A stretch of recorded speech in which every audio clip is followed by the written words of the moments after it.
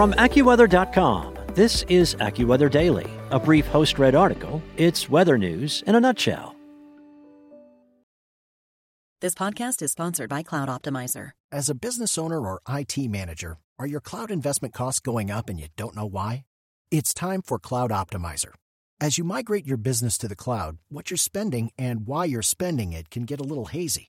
But Cloud Optimizer clears up the mystery and puts the cloud to work for you. Cloud Optimizer starts by analyzing usage patterns, right-sizing resources, leveraging discounts you may not be aware of, implementing automation, and much more. And by reducing unnecessary expenses and maximizing performance, Cloud Optimizer guarantees you a savings of 5 times what you spend for their service. As you utilize cloud-based services more and more, you don't have to lose sight or control of your spend. You can stay agile, streamline your costs, and optimize your performance, plus save significant money with Cloud Optimizer.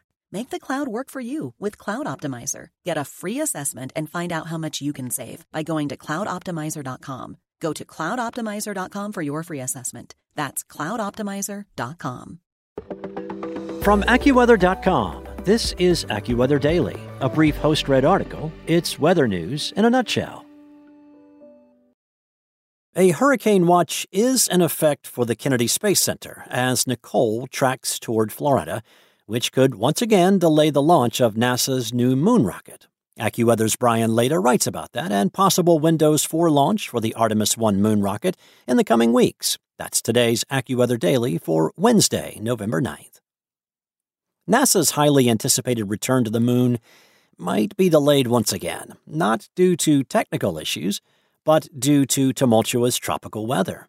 Subtropical storm Nicole developed over the weekend, and AccuWeather forecasters are warning that it could strengthen into a Category 1 hurricane before making landfall along Florida's Atlantic coast.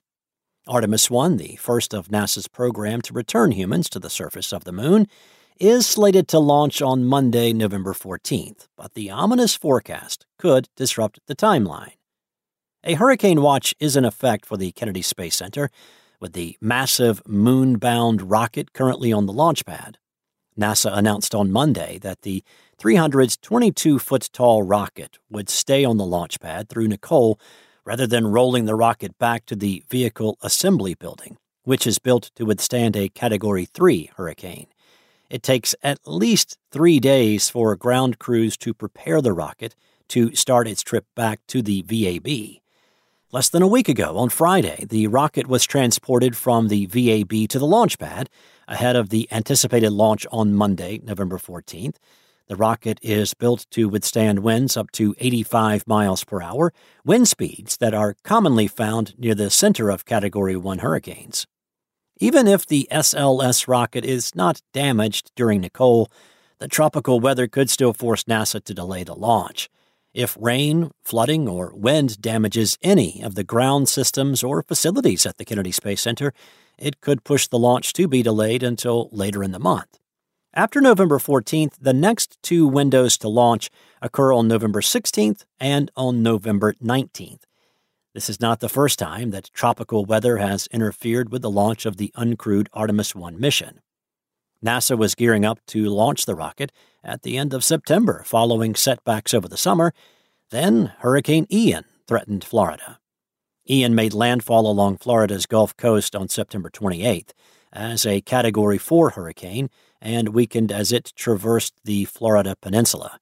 The next morning, Ian was a tropical storm, and the eye of the storm was just 10 miles southwest of the launch pad at the Kennedy Space Center.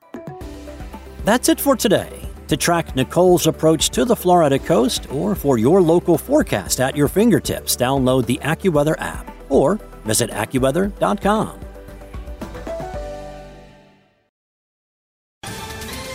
Ohio, ready for some quick mental health facts? Let's go.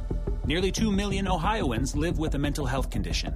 In the U.S., more than 50% of people will be diagnosed with a mental illness in their lifetime. Depression is a leading cause of disability worldwide. So why are some of us still stigmatizing people living with a mental health condition when we know all of this? Let's listen to the facts and beat the stigma. Ohio, challenge what you know about mental health at beatthestigma.org.